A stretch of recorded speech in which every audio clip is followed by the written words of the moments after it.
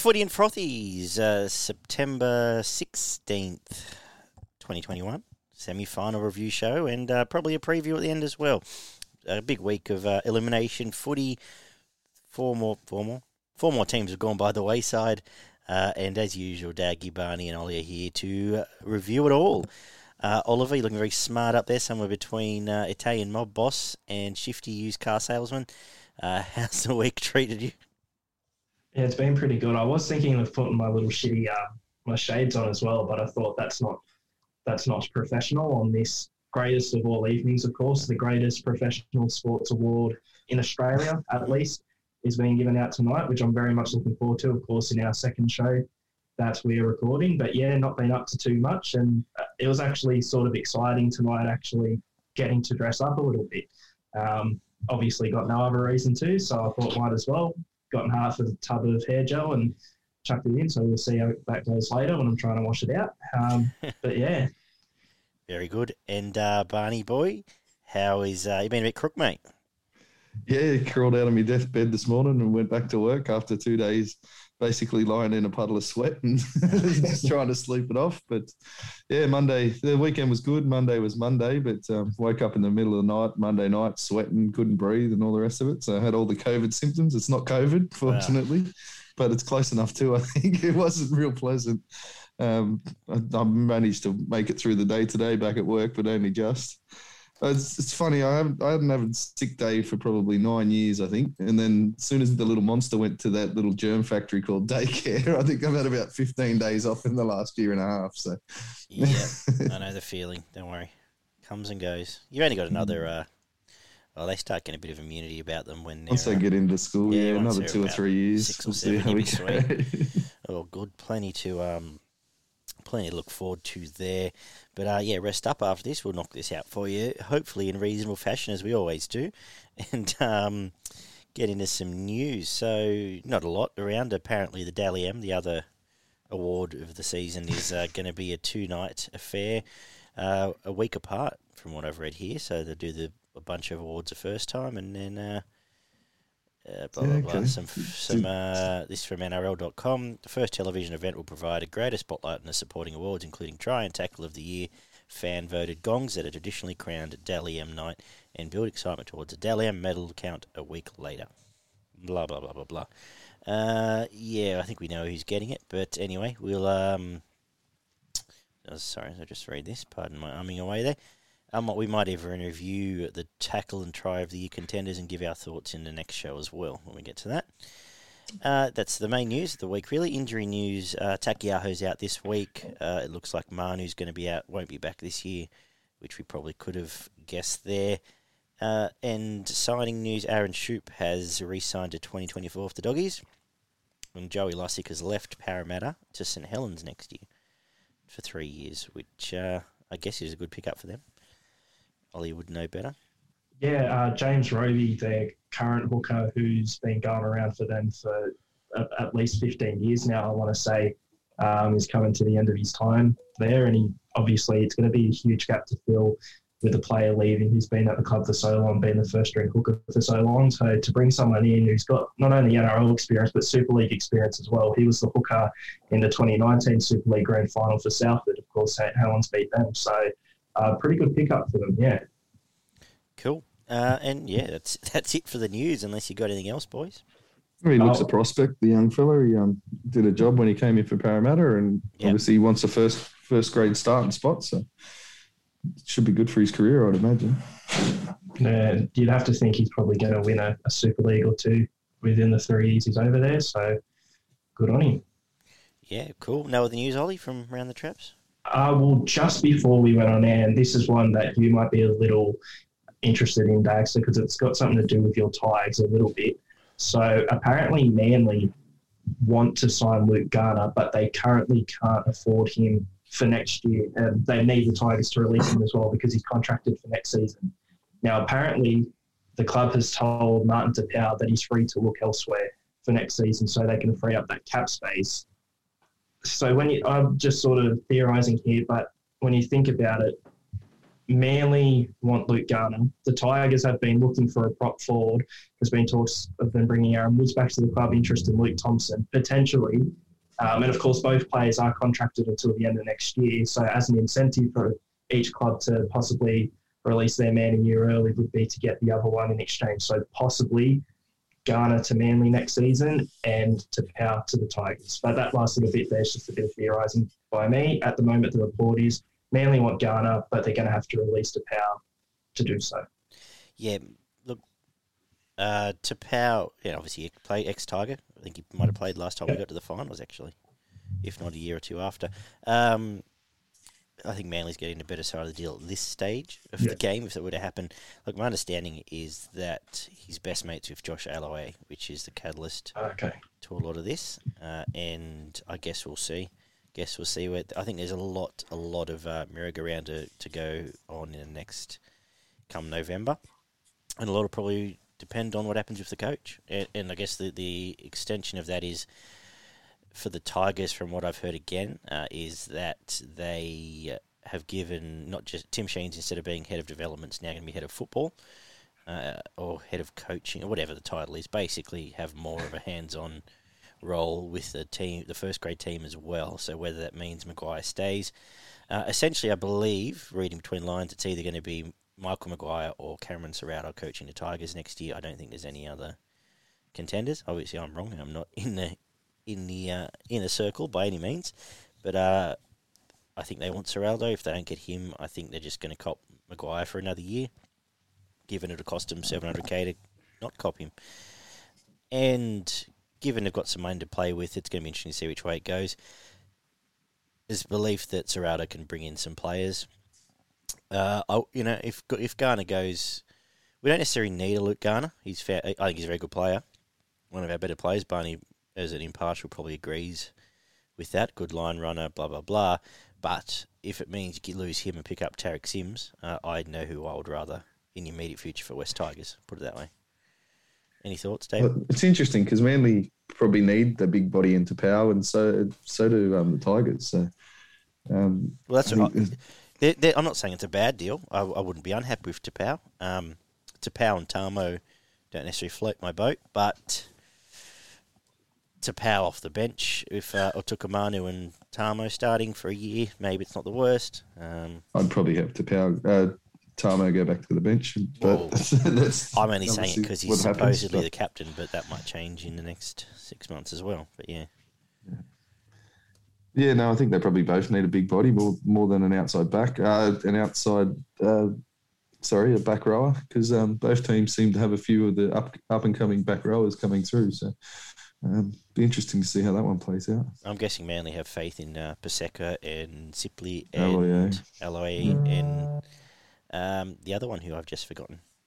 But their back row is pretty much sewn up anyway. Jake will end up in the front row. We've said that for a while. Isn't that the likely future for him? I would think so. It might be a year or two away, especially if they're going to keep signing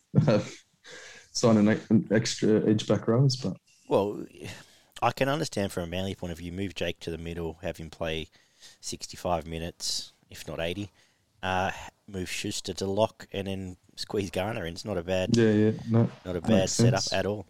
But that's all speculation, which we'll save for our bold prediction show, which is just over a month away. One of our favourite times of the year. But in the meantime, nothing else, boys? No. Okay. Gets racing. Verrills suspension. Sorry, I did do that. So 2 weeks, little bit farcical. Yeah, I don't like it. Considering the couple of the guys that got fines, I thought, if anything, it was very similar to the Paulo incident with shoulder making direct contact to the head. And if one of them's getting a fine, I think they should all be getting fines. Or this is another one there. I think it was Schuster. It was very similar. It's a little bit lower, but I can't see how Verrills cops 2 weeks and Paulo gets a fine. Yeah, I think he's pretty clean, Verrills, too. He hasn't had an incident. Yeah. So first incident. Add it to Robbo's list, but I think they've been really stiff this year, not just injuries, but to miss Crichton. Yeah, the Crichton one was a howler. But two lots of, I think Crichton had, 6 or 7 weeks off. They've had Takiao miss a couple of weeks. They've had Tupanua miss a week, somewhere along the line, all for the same stuff. So, yeah, I don't necessarily think they've got the better end of the deal. Any thoughts, Ollie Condello up there? No, I've got to agree with you, Blokes. Yeah, I don't know how Verrills gets off any worse than Paulo. Put it that way. Yeah, I think that's all we need to say. But we've got lots to compare. If it's not apples to apples, it's apples to... What's it like an apple? I should have gone oranges to apples and then used a mandarin or something. Anyway, yeah, we've got stuff to compare across a few games, which is interesting when we get into our review, which we'll get into because I keep filling time here and I don't think anyone's going to talk about. It kicked off with 40-12, the Storm putting the Seagulls through the ringer in a very impressive display. Barney, do you have some stats there? Yeah, they put them on show, really. It was 6 tries to 2, 5 out of 6 conversions, played 2 out of 2. And 1 out of 1 2-point field goal attempts from Melbourne and 2 out of 2 penalty goal. 90% completion will win you most games, 72% for Manly, 35 out of 39 sets, played 21 out of 29. 170 post-contact metres for the Storm in excess of Manly, 5 line breaks to 0, 36 tackle busts to 19, 11 offloads to 7, 2 forced dropouts to 1, 0 inside the 10 for both teams, a 40-20 kick by Melbourne, 226 tackles played 309, 1 ruck infringement apiece, 5 penalties conceded to 9, 5 errors to 9. Kenny Bromwich with 28 tackles, Jake with 48, Pappenhausen with 155 metres and Tom with 151. Munster missed 3, made 18. Hughes missed 2 and made 9. That was the worst for the Melbourne team. Harper missed 4 and made 16, and Saab made 3, missed 3. And Dylan Walker missed 6 coming off the bench. He did play a bit of time, though. Made 22 tackles. Yeah, you said they put them on show, Barney. Do you want to keep going while you're Yeah, well, first 15 minutes I thought Manly were fairly competitive, but it was a lot of this game on the back of Manly mistakes, especially that first try where Cheese swooped in after a drop ball from Harper, who had an unusually poor game with his hands and his defence, which hasn't been his go for most of the year. But he swooped in that one and they put Lumi away for the first try. And then, again, there was another Manly mistake that handed Melbourne the ball back, and within 15, 20 minutes, the game was pretty much over. And after 45 minutes, it's 30-6, and Manly are looking around going, what the hell is going on? Manly's first try obviously came from a bomb. The second try I thought it was good thinking, but it wasn't executed well. He was actually, it looked to me like he was going for the touchline, and he just managed to drill it straight down the middle of the field.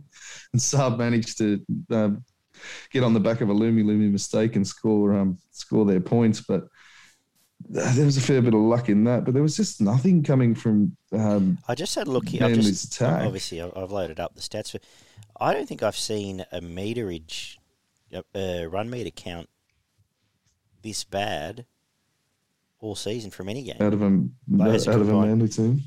When you got Tommy led the meters 150, then Dylan Walker 108. No forward made more than no other forward made 80. Paseka made 88 meters, and then DC, but DCE's third in the run meters. That's absolutely. That is. Well, they didn't play to their forwards at all, and they didn't have a lot of time with the ball as well, because when Melbourne had it, they completed extremely well, obviously, to get 90% completion. And they just had a game plan for pretty much everything on the field, and especially Tommy. Every time Tommy cut back into the middle, there was 3 forwards there waiting for him, and 2 of them went at him, and the other one just sort of hung around and waited to see what happened after the first 2. But generally, when he came back into the middle, he got absolutely crunched and smashed into the ground. And when he played that sweep play, as soon as they saw that the sweep play was on, the centre and the winger just held their ground, if not backed off a little bit, and shuffled towards the sideline. And then your inside man, generally Hughes or Munster, the quicker man from the inside, just chased extremely hard and pushed him towards the sideline. So then he gets to within 10 metres of the sideline. There's 2 blokes in front of him, one on his inside, and he's got nowhere left to go. He ends up pushing his winger into a position where he can't touch the ball. He still gets that mindset where he wants to push that pass as well, which I think absolutely a couple of times cost him possession, obviously. And that's obviously you've seen a lot of times where the centres tried to rush up on Tommy, and obviously that's never been a good idea. But the way they defended him is just ridiculous. They just corralled him into corners, and every time he came back inside, they made sure that he knew that he was going to get hit. So he stopped coming back inside pretty quick and kept playing on that outside sweep play. he didn't really play down the right a lot, which I thought they missed a bit of a trick out of. He played generally to the left. I thought he could have got a bit more involved with Ola Katau and Harper on that right side because, as I mentioned, Harper had a pretty ordinary night. And in attack, they clearly had plans to run straight at DCE and Ola Katau and Harper. And either side of DCE is where a majority of their attack went. And they went fast at DCE, made DCE make a decision, and then Ola Katau wasn't moving properly on his inside and Harper was going too far on his outside, and there was just gaps everywhere that they ran through. And as I said, they put him on show. That Pappy try where he just pinned his ears back, there was half a gap there and just went straight through. You know, obviously he's back in form when you see that kind of thing going on. But yeah, DCE was Manly's best. He tried everything he could. And Jake was obviously he's just a workhorse who just does his job every time he goes out there. But there wasn't much else out of that Manly team that you could mention, I don't think. The thing that stood out for me was the tackles. When you're making an extra, it was 14 sets of tackles, I'm pretty sure it was, an extra 80-odd tackles. And you know who made them for the Manly team? The Manly forwards made an extra 66 tackles than what the Melbourne side did. Yep. The Melbourne forwards, I went with their starting forwards and one off the bench, and they made 121 tackles compared to 188 out of the Manly side. So when you're making an extra 11 sets of tackles in your forwards, you've got nothing left to try and do anything with the ball. So, yeah. Ollie, what do you take away from this? Well, just on Tom Trbojevic, probably the smartest thing Melbourne did with him, and you brought it up, Barney, was actually giving him that bit of space to run on the sweep play, because traditionally you'd think at least one player goes up and tries to stop him before he can get any momentum, but it's sort of tricking Tommy into that false sense of security that he's got something going on there, and then they just ambush him and, as you said, drive him towards the sideline, which they did on multiple occasions, and that ended up really frustrating him. And I think he made probably 2 or 3 uncharacteristic errors as well that cost Manly, I think, some good field position once or twice as well. Melbourne, it was just the near-perfect performance. You're rarely going to lose a game of rugby league if you're completing at 90%, if you've got pretty much all the ball. I thought Cam Munster was the best player on the field. He had a great performance, one of his better performances of the year, if not his best. Just those sort of big plays as well, sort of, the 40-20, getting his team around the park, simple stuff like that. And Ryan Pappenhausen as well and truly back to form. I actually thought as well, until he went off for his HIA, Dylan Walker was Manly's best. At least when he had the ball in hand, he was the one who looks like he's had a pretty good year, Dylan Walker. Yeah, he looks like the danger man, quote unquote, if you will, for Manly. As a 14, yeah. He's no good, obviously playing one, but as a 14, he's been in the conversation with as good a 14s as there's been all year. I thought, and I sort of flagged a little bit in the show, I thought this was a real case of the young forward pack just not knowing what they were in for. Manly's forwards turned up and just got hammered and early. And you mentioned those 60-odd extra tackles. A lot of that was first half. Like, a lot of that was they broke them down early, so there wasn't a lot left. But Olakau'atu, Schuster, and to a lesser extent your Lawtons were just all fish out of water in this game for a lot of it. Olakau'atu had a couple of good runs late in the game, I think. Tried hard, but as he always does. But there's a little bit of all right. So it's good to be flash all year, and it's good to be this and that. But when you get time to win a game, you want your Kafusis and your Fanukins on your side rather than the no look passer. But you've summed up pretty well the rest of it. I thought Cheese was actually, for 18 minutes of footy, was great. He really set up. He looked like he was going to be man of the match after that first 15 minutes. If he stays on the field, I think they might have won by more. He was absolutely outstanding till he copped it. 2 try assists in 18 minutes, I think it was. He was sensational. You mentioned Munster and Pappenhausen. When they all came back to it, they did what we said. They went back up through the middle, owned the middle, and that just breaks it. Pappenhausen's the best middle fullback, for lack of a better term, in the comp. Just because he's got that speed where he can just exploit that on a dime, on a two-step sprint. And it was pretty impressive. It was close to it was the most complete performance of the round, obviously, and it was close to as perfect finals game as you can get. Now, you mentioned the plan to stop Turbo. Is this the best we've seen him shut down at his current level? Oh, you're going to see it from now on, I would imagine. It's going to be the blueprint. Give him that time and space on the sweep play, to run him to the sideline. Like the sideline hasn't missed a tackle in 120 something years. So if you can get him close enough to the sideline and get him on that line, you know what I mean? So especially when there's not a lot of help, when Parker and Saab aren't going to get you out of trouble. Yeah, that's right. They need to start either both cutting back inside him or one staying out and one coming back in, even having another player chasing him on that sweep. Which is the Addo, and a lesser extent the Walker, but the Addo car play of I'll cut back to the right, I'll cut back inside as you're cutting, as you're going that way, yeah. Or even just take him off the sweep play and get him running more of a 45-degree angle rather than a sweep out the back, like sort of a bit more direct with players in motion. But obviously, they're going to have to come up with ways to combat it. But I can imagine that's probably the best way to defend the sweep play, no matter who's on the back of the sweep, to be honest. If you've got someone quick enough to chase the man who's sweeping and then your two blokes to hold their ground or even concede a little bit of ground and just let them go towards the sideline. But relies on some blokes you can trust as well, I suppose. Absolutely. To actually do the job. What do we take away? What do we do with this player of the finals thing? Do we vote? Do we just pick? I think we just keep doing the 3-2-1 through the finals. Yeah. For the Barnabas. Well, you mentioned Munster. I had Pappenhausen 3, Munster 2, and Tricky after that. Christian Walsh probably won, actually. I had Harry or Walsh. And Harry was the other one. Cheese obviously would have been headed that way. Ollie, I'm guessing you're flipping the top two?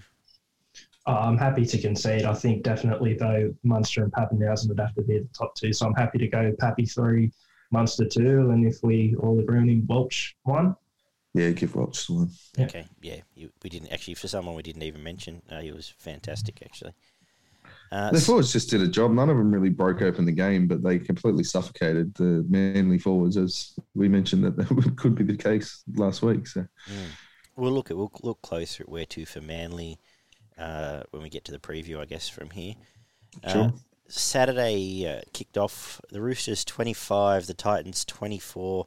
Oliver's all slicked back up there, possibly with his tears instead of the Dapper Dan. But we will talk about this game, though. 15,000 in attendance up at Townsville. Barney, what does stats say? And then you can lead us away, Ollie. Can you just relive that last 90 seconds for us, blow by blow? Not blow by blow, but I can definitely remember the last 5 seconds. That's pretty well stuck in my mind. No, I've pretty much come to peace with that. With Herbert, look, if any of us were in that situation, season's on the line. He's pretty much got 3 options. Could go himself and probably crash over and score. Give it to Fafita and he scores. Give it to Thompson and he scores. But again, in that moment, in that situation, you think of what do I do? What do I go with? And at the end of the day, it was too late and he ended up flicking it out the back and it didn't come off. Unfortunately, Corey Thompson wasn't too happy with him, understandably so, gave him a bit of a cert. But we're human at the end of the day, even rugby league players, and I can get why he didn't go for any of those 3 options, which, in my humble opinion, would have resulted in a try and the Titans playing Manly this week, but it is what it is. Yeah, the thing that'll haunt him is obviously he had 3 different opportunities in the space of a couple of seconds to make a decision, and he made the wrong decision each time. Yeah. He probably, the easy way out would have just been hit Thompson straight up. And then if Thompson gets bundled out, he's done the right thing. Then that's, so such is life. They've made a good tackle. The second easy option. I think he was obviously worried with Tupu taking the intercepts. He because Tupu didn't come in, didn't go out. He was just sort of floating in the middle. So he's probably worried about the intercept. So he decided to run. The other option is to turn Fafita back inside or even hit him early. And then Fafita can do whatever he does. Yeah, the thing is, if you've got your wrecking ball there ready to go, it's the moment Fafita was almost put on this planet for that moment to get the ball one-on-one against a winger to score in the semi-final. And his get-out moment was just drop the ball behind you. The Titan probably would have picked it up, you know what I mean? Because the Roosters are all hunting towards the sideline. If he just dumps it behind him, I think they've still got about 15, 20 seconds to go. Then, someone picks it up and they've got another play. But easy for us all to say here on a podcast. No, of course, absolutely. But there was another point just, 15 seconds before that where Firma's gone down the sideline and he just couldn't position Sammy at all. He kept running into his line, kept taking his actual running line off him. He needed to either cut back in and leave Sammy on the sideline or push to the sideline and make Sammy come back in. And he just sort of wobbled between both and Sammy just couldn't get a clear line to run. which didn't help. What did the stats say, Bon? Yeah, we had 4 tries apiece, 3 out of 4 conversions for both teams, 1 out of 2 field goals for the Roosters, and 0 out of 1 for the Titans. 1 penalty goal out of 1 attempt for each team. 67% completion for both sides. 26 out of 39 sets played, 24 out of 36. 4 line breaks to 3. What is that? 20 tackle busts to 46. 6 offloads to 6. 1 forced dropout from both teams. 0 40-20s. 321 tackles played, 308. 1 ruck infringement to 2. 2 inside the 10s by the Roosters. 4 penalties conceded by the Roosters, 5 by the Titans. 12 errors to 13, and a sin bin to the Titans. Bradley made 49 tackles. Mo made 33. Tupu with 194 metres, and Jaden Campbell with 182. Kieran missed 6 tackles. Drew Hutchinson missed 5. There was 22 missed tackles from the starting pack from the Roosters. Peachy missed 4 tackles, and Campbell missed 3. And the forwards from the Titans only missed 5 tackles between them. Wow. And have some nice numbers too, actually, just on this. I thought the Roosters forwards owned them for the first 15 minutes or so. I thought it looked like it was going to be very one-sided. And surprise, surprise, the injection of their 2 players turned it around. Although Mo started, didn't he? I tell a lie. Yeah. Yeah, sorry, Mo did start. But Lasoni helped when he came on, I should say. Once they got momentum back and got back in the wrestle, I thought that for the back 55 minutes, Titans were the better team. I thought they had the momentum to be, not clearly, but just, and had the momentum to win this game. And I thought they probably bombed a couple of opportunities, and ultimately the ice cool, maybe Shepherd assisted field goal was the difference. Teddy was fantastic as usual. Takiaho had a great game. No, he didn't. He was off in 2 minutes. What's my notes here? Crichton was Crichton, Tupanua was Tupanua, and the bloke I was meant to rap, that's named not Takiaho, was Victor Radley. He was absolutely outstanding.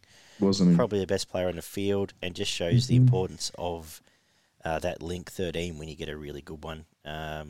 Ability to bust, ability to put blokes through holes, ability to hit people was fantastic. His best performance of the year.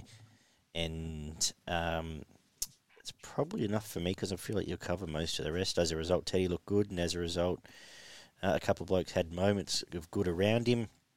Who had on a rap from the Titans? Well, there's one bloke on a rap. That's Mo Fodawaker, who led the tackle count and I think led the metres count as 150 metres in his 50-odd minutes. Didn't miss a tackle and was very impressive again. And Tino was good too. Fafita looked dangerous. They've got some likely types. They just don't have. I think they're going to be an even better forward pack next year, put it that way. But we'll save those reviews for next year. Barn? Go on, Ollie. Oh, yeah. I'm just going to give him the coup de grace. Well, with the Titans, you mentioned a couple of bombed opportunities. I thought probably from the 20th minute until half-time, until they actually scored right at the death, that whenever they got within 30 metres of the Roosters line, and most of the time they get a repeat set or a penalty and kick it down there and have really good field position for the whole set, and they'd either drop the ball or somehow manage to just take away any momentum they had completely. They were their own worst enemy. The Roosters were the better side for that first half, I think. I don't think the Titans were horrible, but it was pretty much due to their own incompetence, really, making those errors. And as you said, the Roosters forward pack sort of bullied them for a bit, so they really needed to be good in attack, and they had plenty of opportunities to do so, and they weren't. That really let them down in hindsight. And yeah, Furman managed to get that try right at the end, but it was a poor first half. And then I think the Titans probably were just that bit better in the second half, not to say that the Roosters were bad either, but errors really dominated the game. You brought up before, Barney, 67% completion each. There's probably, or we could find one, but I don't think there's been a game this year where both teams have been that bad in the error count. You'd have to go looking for it. It was just a shocking display, especially in finals football. It'll be a Dragons Bulldogs game.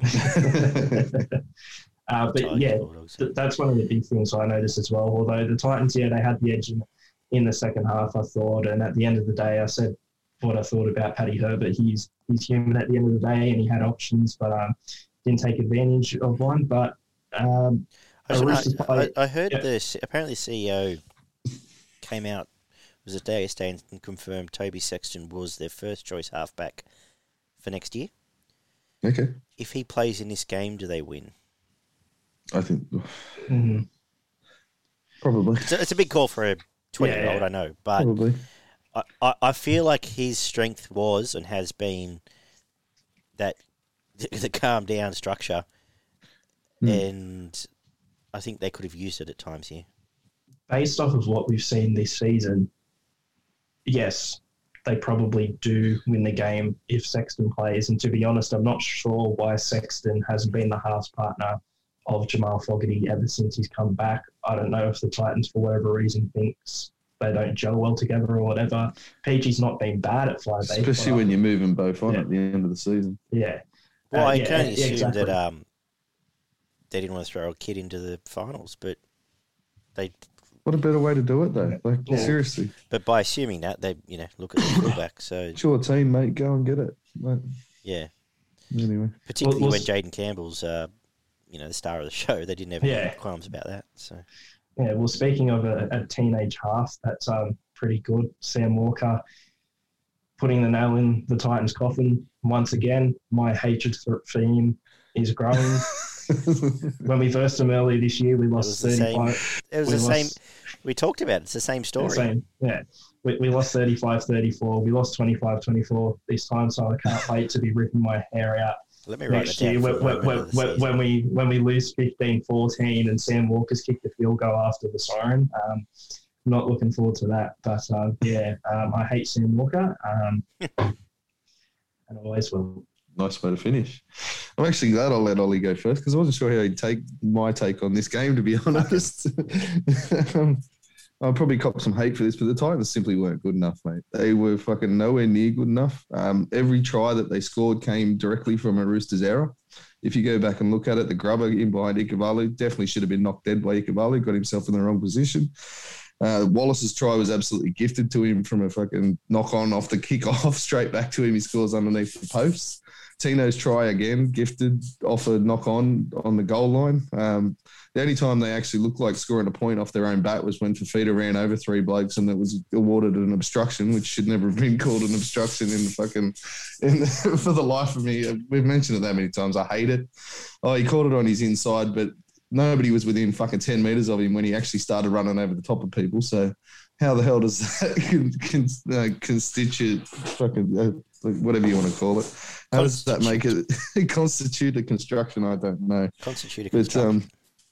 Yeah, I thought that the Roosters were a much better team for a lot of the game, especially with their attacking play. They looked much better in attack.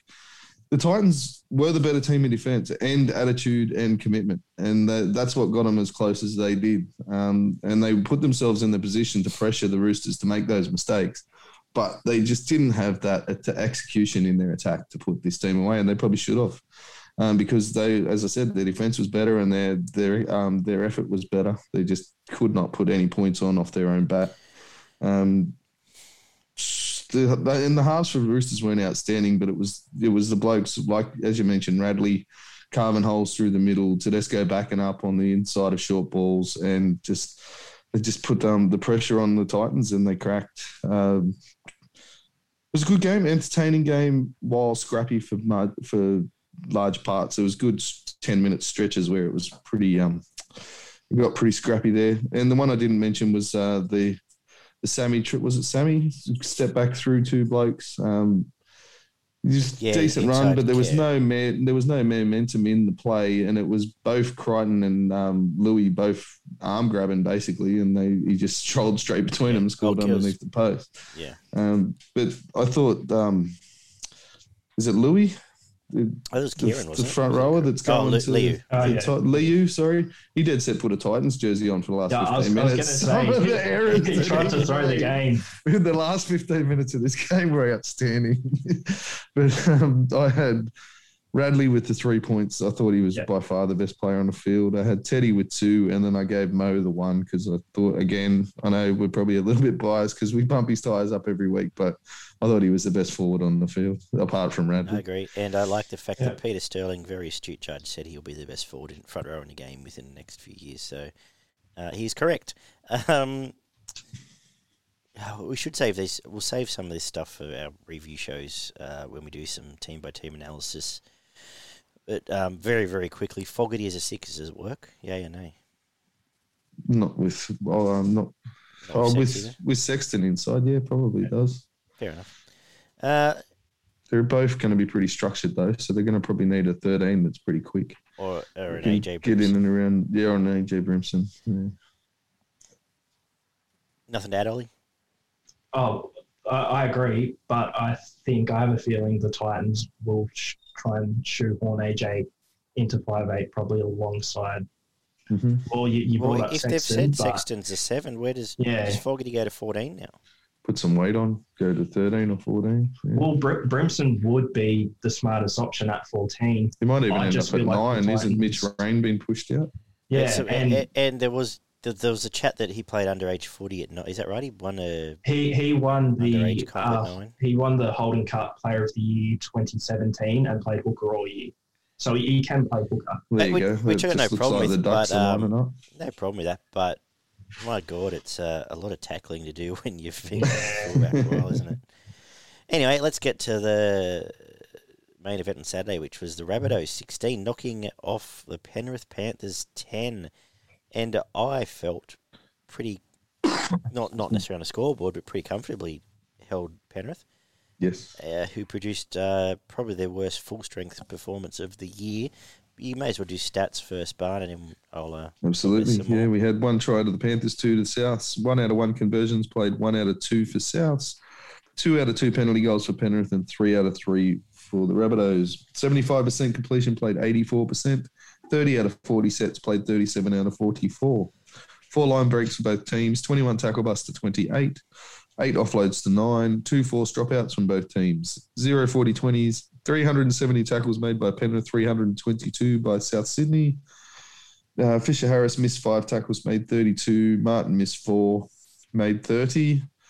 And Staines missed 2 and made 4. Gagai missed 4 tackles, made 13. And Cleary and Reynolds both missed 2 tackles and made 13.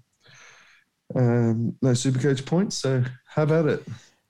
So it turns out this Wayne Bennett bloke can coach. It turns out Craig Bellamy can coach too, because apparently he stopped the greatest player we've ever seen since Farlap played fullback, apparently. Hang on 1 second. Sorry, I just missed the last bit of one. He made 52 tackles. Kulamatangi made 41. Crichton with 293 metres. And Tom Burgess with 212. Sorry, I'm just reaching to the fridge. Oh, sorry. Yeah, I missed the whole line there. 3 ruck infringements to 2, 7 penalties conceded by Penrith, 5 by Souths, and 12 errors to 9. So apparently Wayne Bennett's not over the hill then. Is that what you're trying to tell me? He's fucking fair way up there. I've missed... Hey, you should see my comment section, some people. I've missed the Colonial Hotel Wellington, so I'm on the Furfies this afternoon is my frothy of choice, but... they sort of set the template for that in that last game where they exposed the middle of Penrith with Cam Murray and Cook.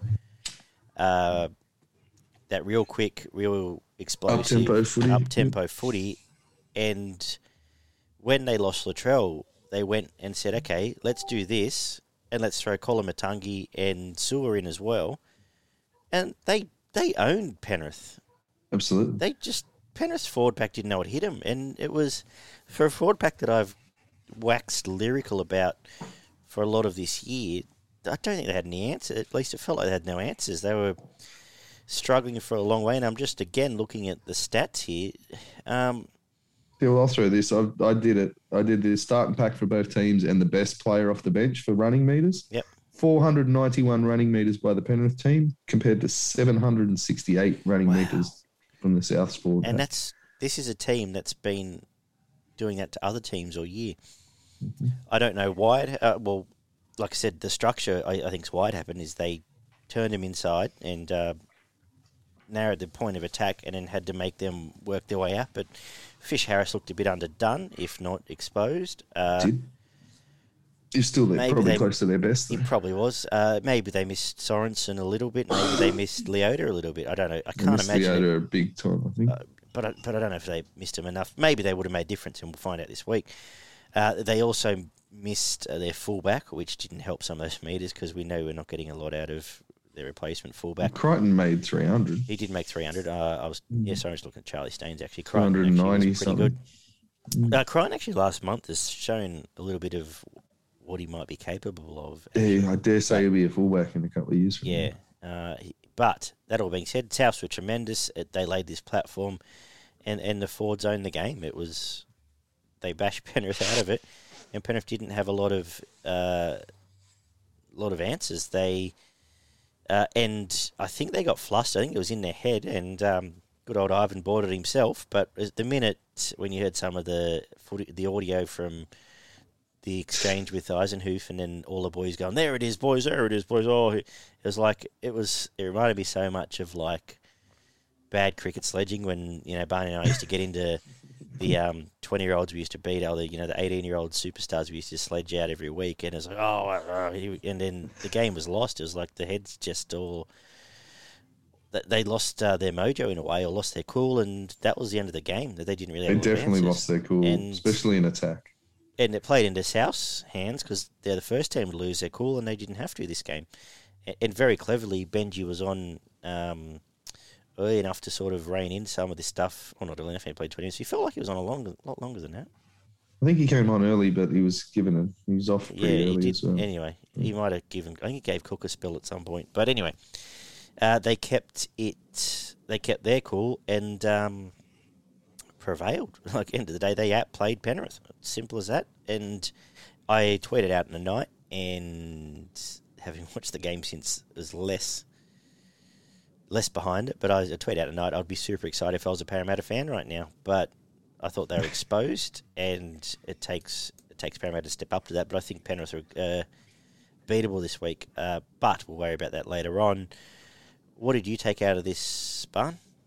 I thought Penrith were they were set up for South to play the way they've been playing all year. Go straight to the edges, and I'm guessing they spent a lot of the time on working on that their right-hand side defence, South's left-hand side attack. But Souths went the other way and went through. They basically played the way Manly should have played against Melbourne. Yeah, back through at least not dominate the middle, but at least get a foothold in the middle and show them that you're there for the fight in the middle, because South didn't really go to their edges until they had the middle well and truly shot. Well, isn't it funny, the two teams and the two better coaches won, the two teams that coming into the game were sort of in the media made out they need to play this way to beat.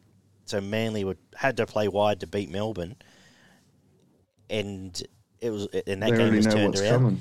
And Rabbitohs had to play wide to beat Penrith, and they didn't. Both teams, Manly outthought themselves, and I think Penrith outthought themselves. South's best forward performance in the entire year, absolutely. Yes. Every single one of them stood up.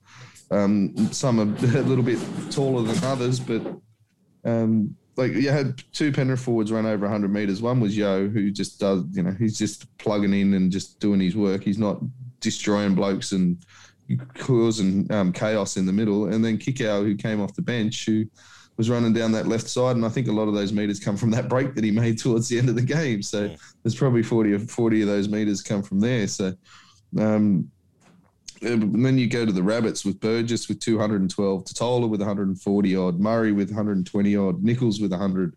And then I think just about the rest of them are all high 80s up towards 90 metres a piece as well. So they absolutely came in with a plan, and it was to play in behind Penrith's ruck.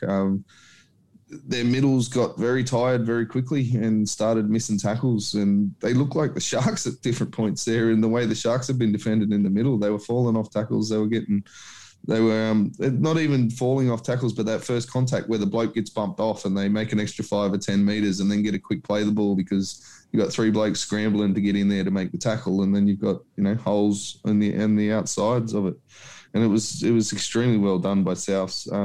Obviously, there was a really good grubber from the first try for Penrith off Cleary.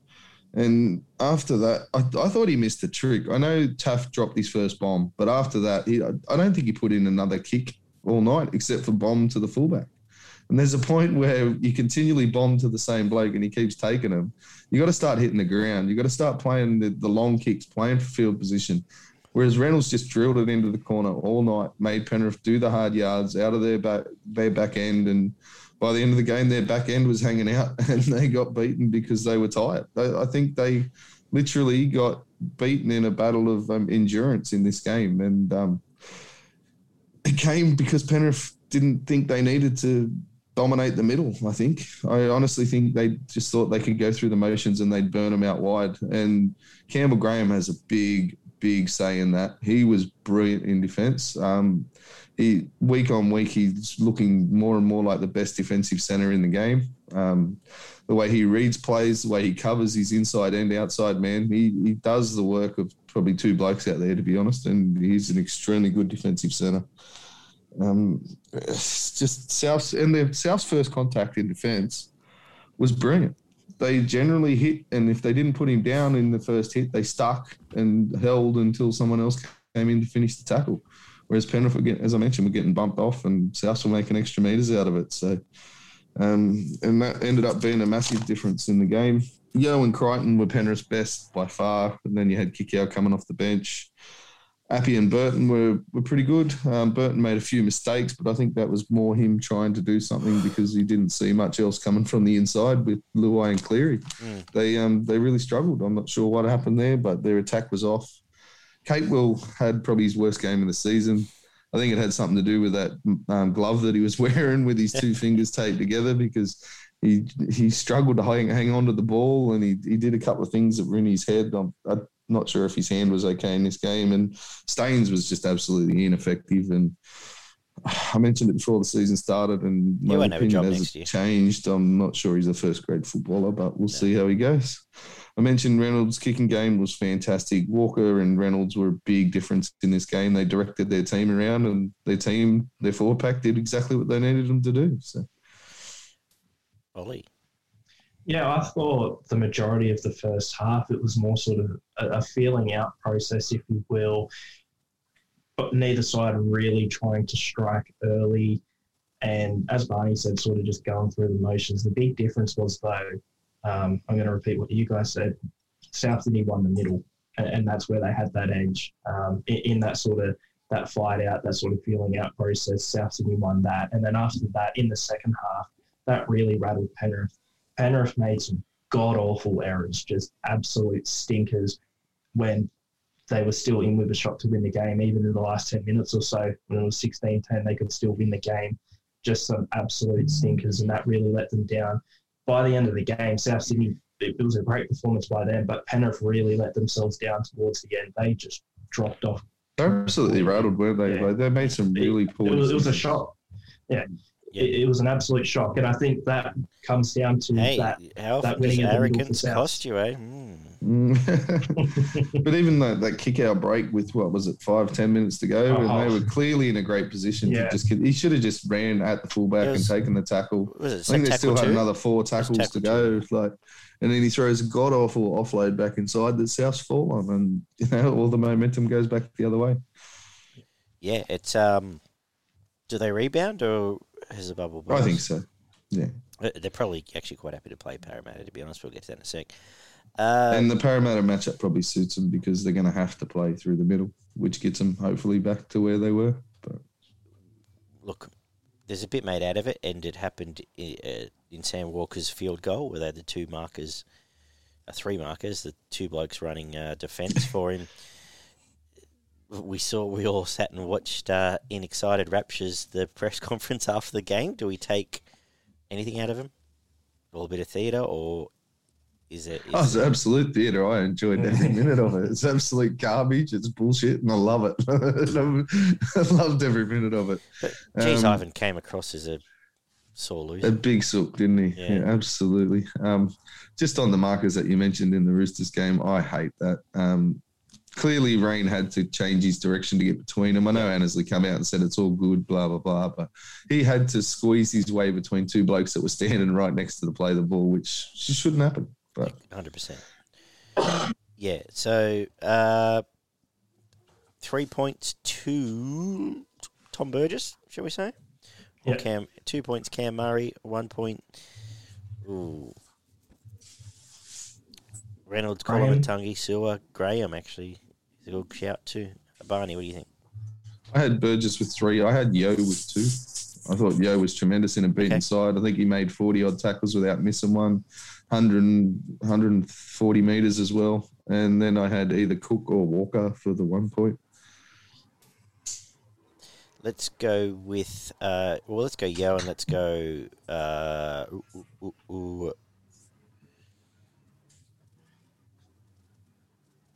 yeah, let's Cook or Walker. Yeah, Hey, what else did you say? I think Murray. yeah Murray? Murray. Murray should No, be. Murray the one. Yeah, Murray the one. Beautiful. Right. And in a fantastic turn of events, producer Daggy's worked out what's been up with Oliver's microphone the whole time. So hopefully you can hear him. No. Speak for us, Ollie. No. Oh, You didn't work it out. Barney worked it did. out. Barney's the Magic one who of told me radio, to- mate. Come on, leave the fearless leader. Yeah. Let him have his glory. No, but Barney, I'm standing up for you. I'm trying to. He can steal my glory, that's fine. Now turn your gain up a little bit. Oh, here we go. Needs to take credit for something. Here we go. How's that? Oh, it's like magic. Oh, Magic. Wow. All right. Let's get to Sunday afternoon where 28-20 the Eels put Newcastle eventually out of their misery in a less than stellar game of rugby league, which probably won't trouble any of the teams remaining, but who knows? Winners are winners, I guess. What I are the thought this stats was say? probably the best game It was entertaining, don't get me of the wrong. weekend, to be honest. But there's also, when you can watch blatant issues with both teams, it's... Don't get me wrong, the other games could have been better because teams, a few of the teams didn't play up to standard that they true. should have. But we had 5 tries for Parramatta, 4 for the Knights, 4 out of 5 conversions, played 2 out of 4. Both teams completed at 89%. 39 out of 44 sets, played 34 out of 38. 170 post-contact metres extra for Parramatta over the Knights, 5 line breaks to 4, 28 tackle busts from both teams, 11 offloads to 8, 1 forced dropout to 0. 363 tackles played, 394. 3 ruck infringements to 5. 1 inside the 10 by Parramatta. 3 penalties conceded to 2. 8 errors from both teams. Ray Stone made 50 tackles and snapped 20 blokes in half. Brayley made 56 tackles. Papali with 194 metres. Daniel Saifidi with 174. Waka Blake missed 3 tackles, made 9. Brown missed 5 and made 36. Pearce missed 4 tackles and made 26. Hunt and Ponga both missed 2 tackles and made 3. This What a game, way to start a game with a kick out on the full. classic Parramatta in the final. This game provided the easiest same-game multi I've ever put on my life, which was Yeah, right. Blake... hang on, let me get it up. if only disaster class was still going. I know. Hang on, let me pull it up. Who scored? Ferguson, Blake, and Tuala all to score. Oh, yeah. Wasn't it an absolute... With the edges both these teams have in defence, it was just an absolute easy bet to have around the $6 anyway. It's a little bit late now. But how am I going to start this? Both teams' edges stunk. It doesn't matter who Parramatta put on the field in a 2 and a 5, they want to rush in off their wing. Newcastle aren't much better. Bradman Best is maybe the most unimproved player all year, but Tuala's a fantastic finisher, and Home Hunt is too, but in defence, they're the first to rush off their wings as well, which allowed for lots of points to be scored. That said, this was a weird game in that for the first half, it felt like there was a 400-kilometre wind from one end, and then for the second Then it half, stops. there was no wind. But the Para pack in the first half was fantastic. RCG looked like a world beater in this game. He was absolutely outstanding for 80 What minutes. about that one set where he just smacked three blokes? Yeah. It was like four tackles, he just made three of the biggest hits in the game. He just looked like a Titan. He was not a Gold Coast Titan, an actual Titan. But he was tremendous. Junior Paulo came along with him and was fantastic. Best game of the year by a mile from Junior Paulo. And they just and Murata offered sound support, as did Papa'i, but they own this Newcastle. Newcastle were making 5, 6, 7, 8, 13 metres sets, and the only thing getting them out of trouble, which goes back to your Nathan Cleary point you mentioned before, was Mitchell Pearce's kicking game. And people can bag Mitchell Pearce all they want, but... And Clifford wasn't too bad either, actually. Yeah, but a lot of... Pearce was the one clearing, and obviously had the tornado behind him, apparently, because he was making 60 metres off his kicks and keeping Newcastle in this game. It was simple as that. If he wasn't kicking... they could have got blown away in that first half. And it kept him in it, and then Para seemed to, get the little Para wobbles on. I want to mention the other bloke I want to wrap, though, because we are some of the harshest critics, as is everyone, is Mitch Moses. Mitch Moses is the difference between these two teams. Absolutely. He's now, since he's come back from his injury, he's gone to another level. He's now in the top five halfbacks in the comp, and easily so, and a class player. He got Parramatta through this. His running game was outstanding. He ran when he had to run, 100%.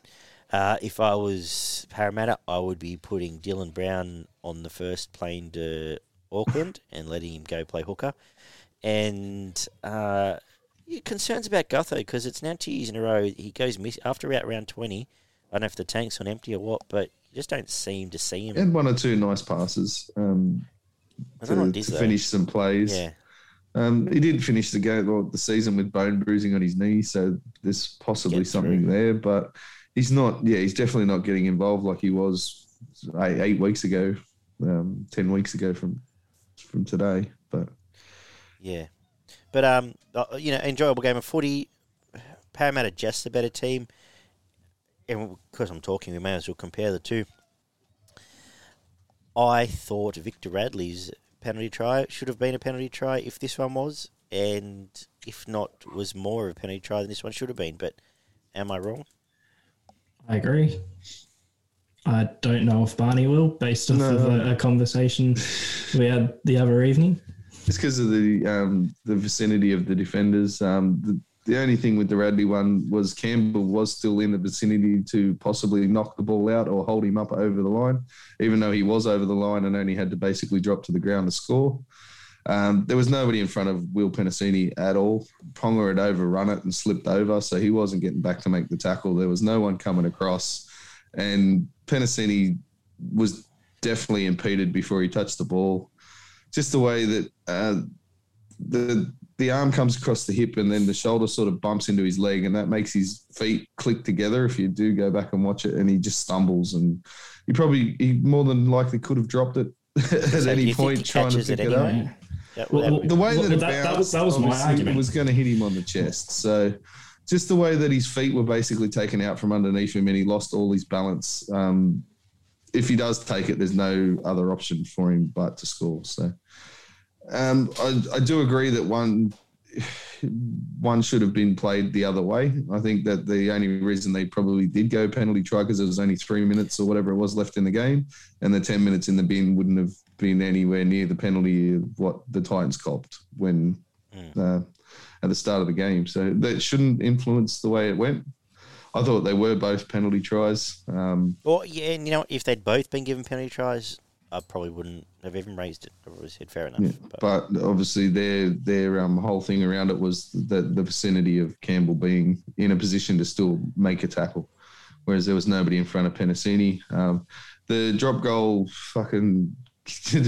kick from Gutherson, they would have been better off coming out and just saying it was simultaneous, to be honest, and then nobody would have said anything because his foot hits it when it hits the ground, and you could have just said it's simultaneous, it's playing.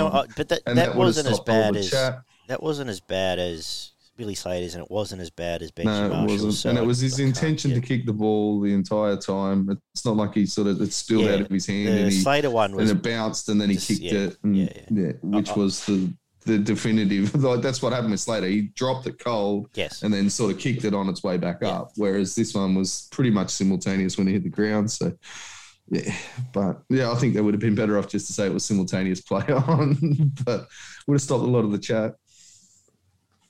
Ollie. Yeah, so just with Penasini, my argument is it was obviously impeded. It was tackled before he got the ball. And if he did take clean possession of the ball, he would have ran over the line and scored unless something went horribly wrong for him. The only thing with me is I am not convinced he does take clean possession of the ball if he's not impeded. The main thing I was focusing on was his arms and how he actually went in to take the ball. It looked like the ball was just going to go straight through his arms regardless the way he was going in. It just looked like he'd sort of overshot it. Now, I'm not sure if that actually is taken into consideration by the bunker when determining a penalty try, or if they just look at the defender and if the player would have had a clear line to score. Because if so, fair enough, it's a penalty try. But I personally just don't believe... Look, obviously you can't guarantee it anyway because it's not happened, but I really think in this situation you can't really guarantee Penasini takes possession of the ball. And this is me just looking at his arm movement and how he went in to take the ball. I think he just overshot it a bit. He could have dragged it in. I think regardless, it would have been a close call. He would have had to sort of drag it in quickly before it hit the ground. But I do believe that you can't guarantee he takes that ball cleanly. I don't know, maybe you guys disagree. No, I'm inclined to agree the way it all happened. I've seen it happen enough. I just thought the way that his hips and his legs were twisted out from underneath him, it's got to affect the way that your top half's going because the bounce before he gets touched, his hands are on either side of the ball. Yeah, they might be a bit wide, but they are on either side of the ball. Mm-hmm. So, yeah, fair enough. That all being said, what do you make of the game?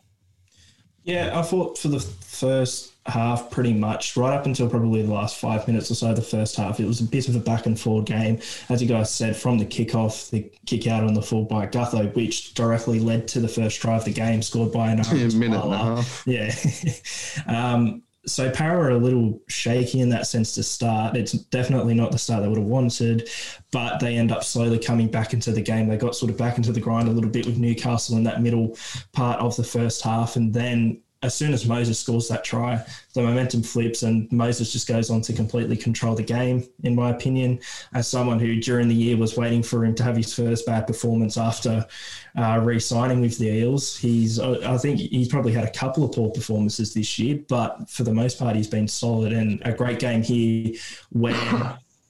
You know, Para are known for going missing in finals football and towards the end of the season, he's usually the main guy who goes missing. For him to stand up and to still be playing with this form is actually huge for him, and it's huge for him going into this game against Penrith. I can nearly guarantee that if Parramatta are to win against Penrith, he's got to be man of the match, leading that team around the park. Yeah, so that's the big takeaway from me, Moses. Again, your Paulos, your Papali'is and Regan Campbell-Gillard, the forward pack was just solid, and it's a forward pack that has been disappointing sort of probably from round 20 onwards, but one that is generally and for the most of this season has been good. Seeing them come back into form as well is huge, and for the most part in the second half, although Newcastle think they got a try or two back, I think they were poor, relatively poor, and they just didn't really have any answers for the Parramatta onslaught. Great. And I'll get you to turn your game down. You sound terrible. Sabotaging me. Turn it right down. There you go. Go again. As you mentioned, I agree with pretty much everything you've said there. The minute and a half being behind is probably not the way you want to start a semi-final. But the forwards went pretty hard at each other, especially in that first half. Both teams were coming out and having a pretty good crack.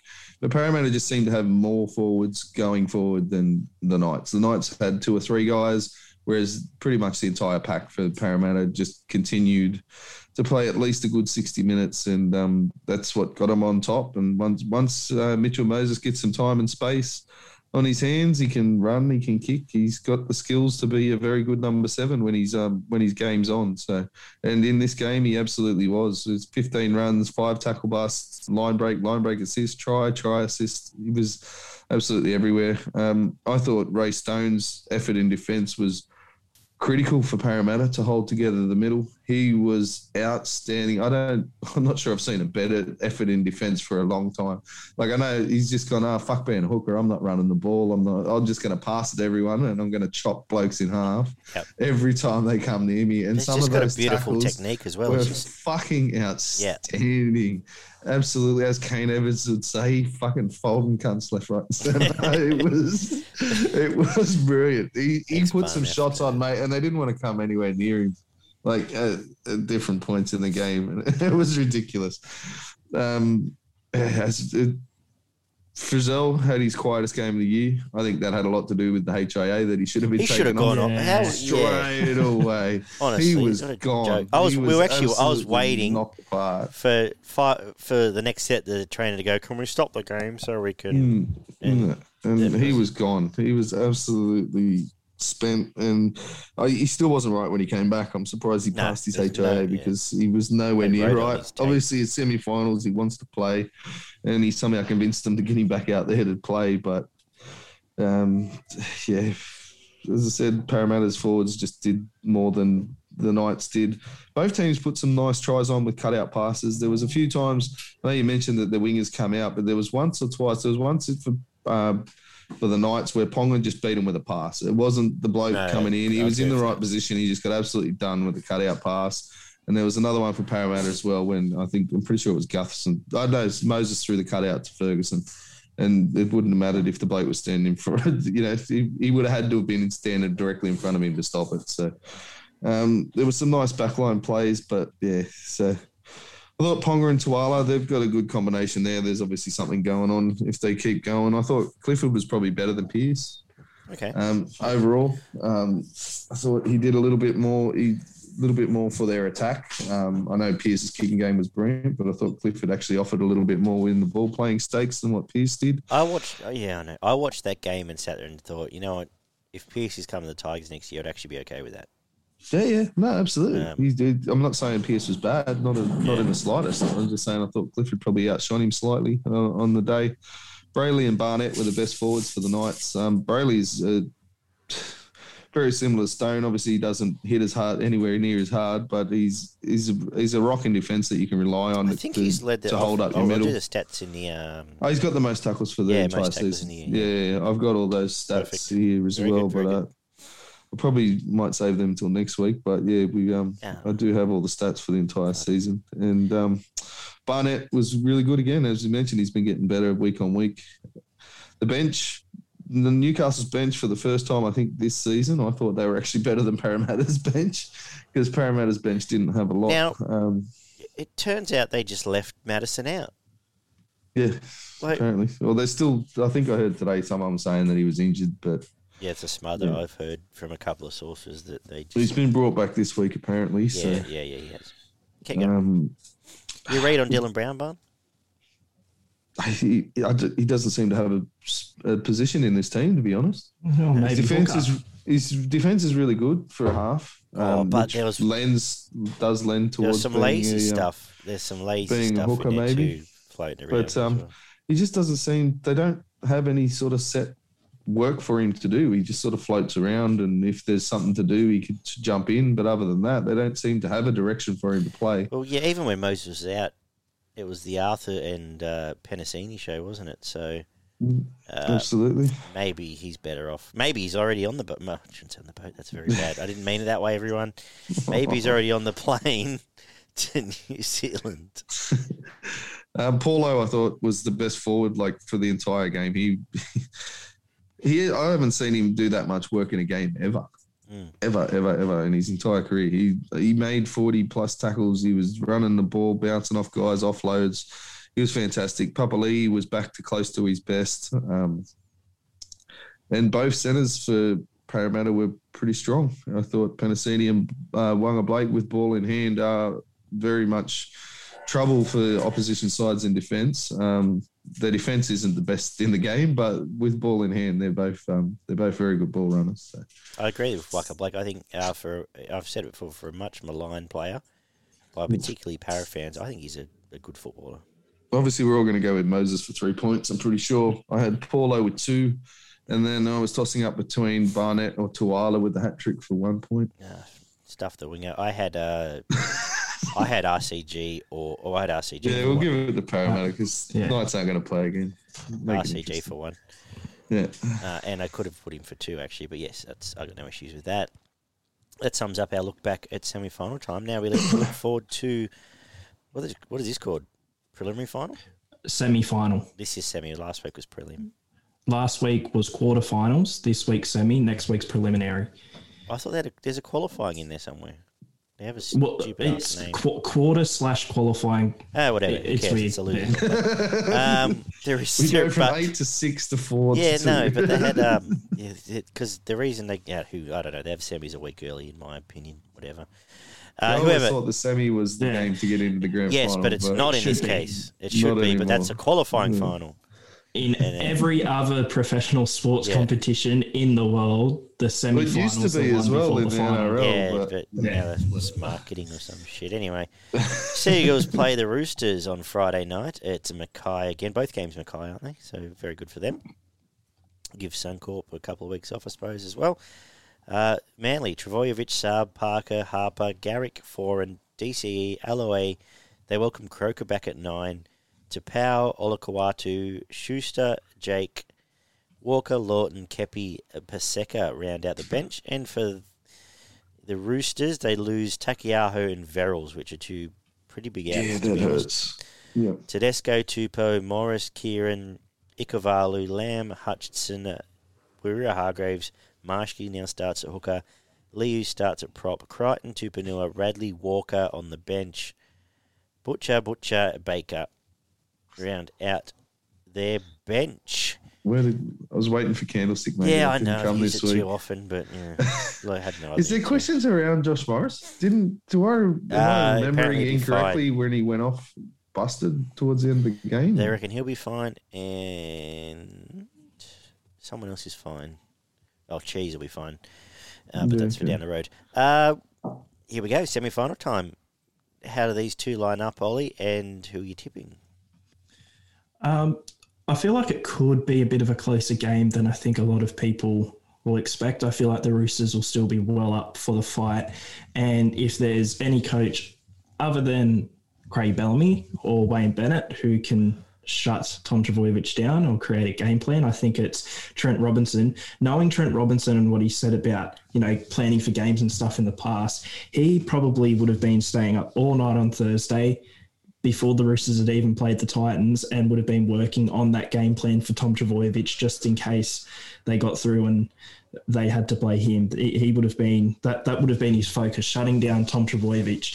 And how do the Roosters do that? Well, I think at first they can just try and do exactly what Melbourne did, have the forwards meet him in the middle or have the back sort of back off a little bit, get him into that false sense of security and then ambush him towards the sideline. But if Manly have got a plan for that and combat against it, I think Trent Robinson's the type of coach who would have a plan B to try and shake things up and say, okay, maybe we go at him from this angle.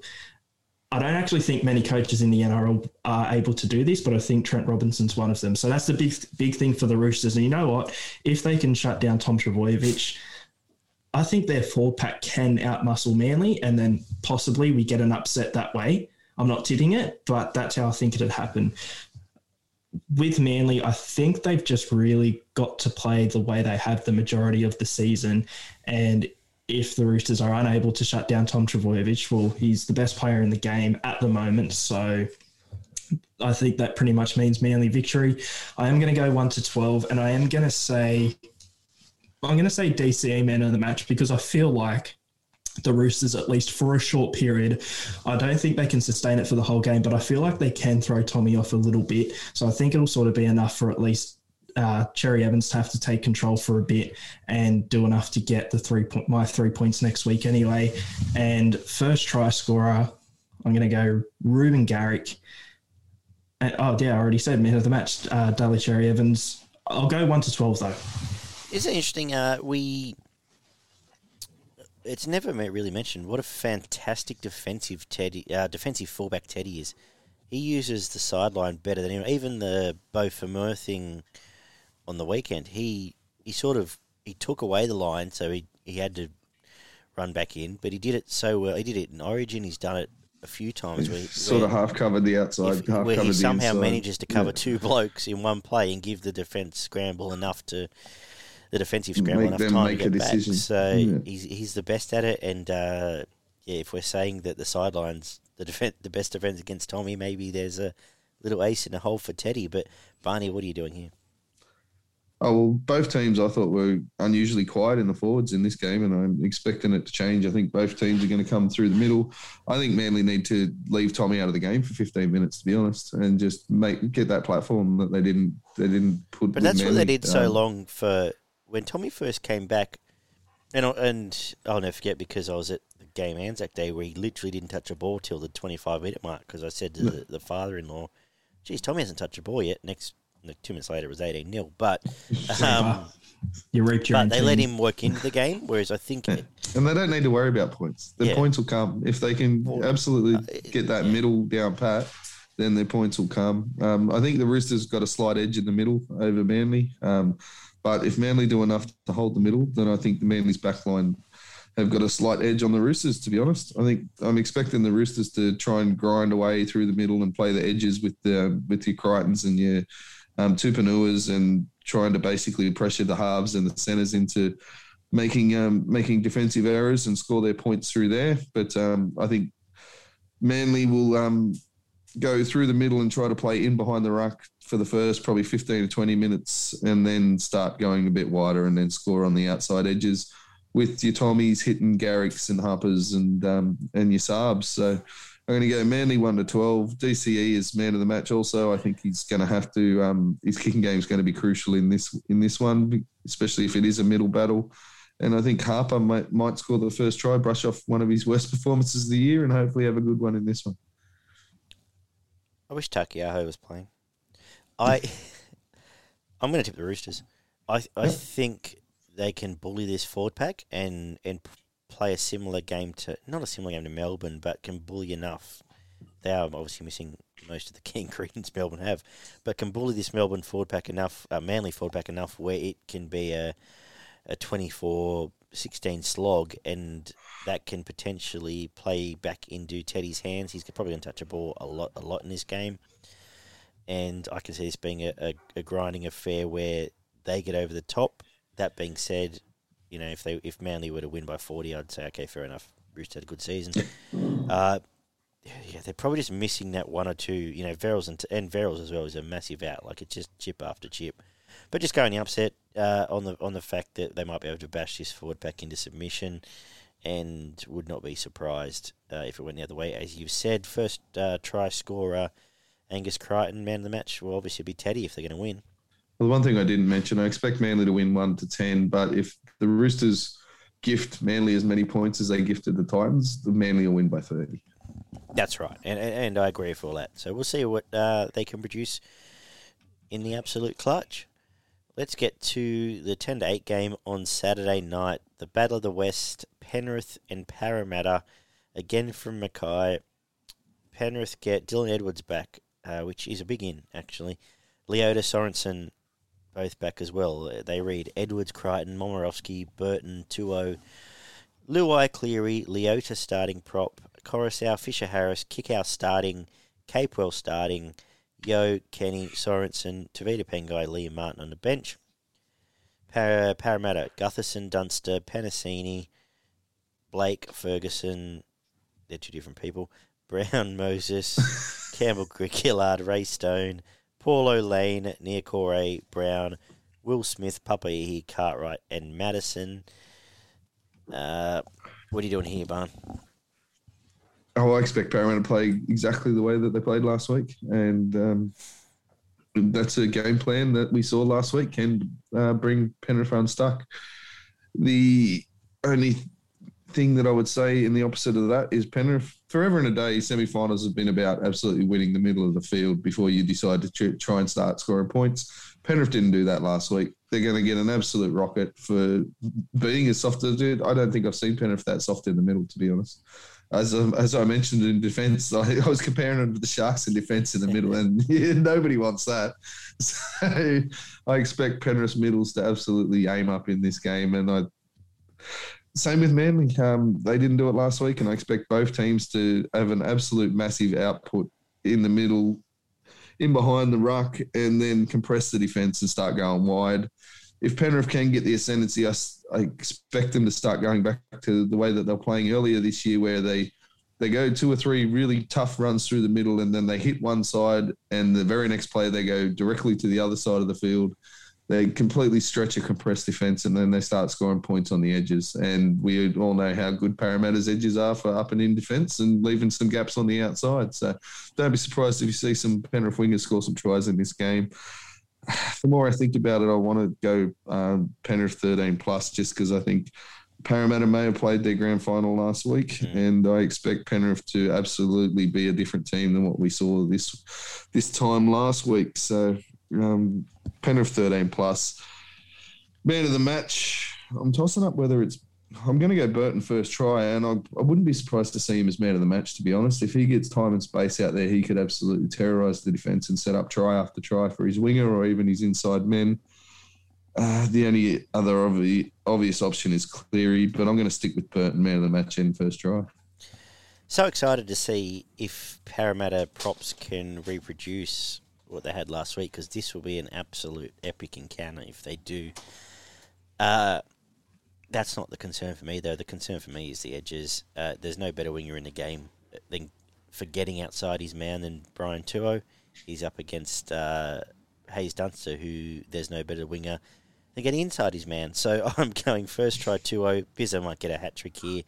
And I reckon if Penrith are playing anyone else this week, I'll be ready to put the sword to them. And I think there's still cracks there, so I'm interested to see what happens. But I think Penrith will win probably 13+.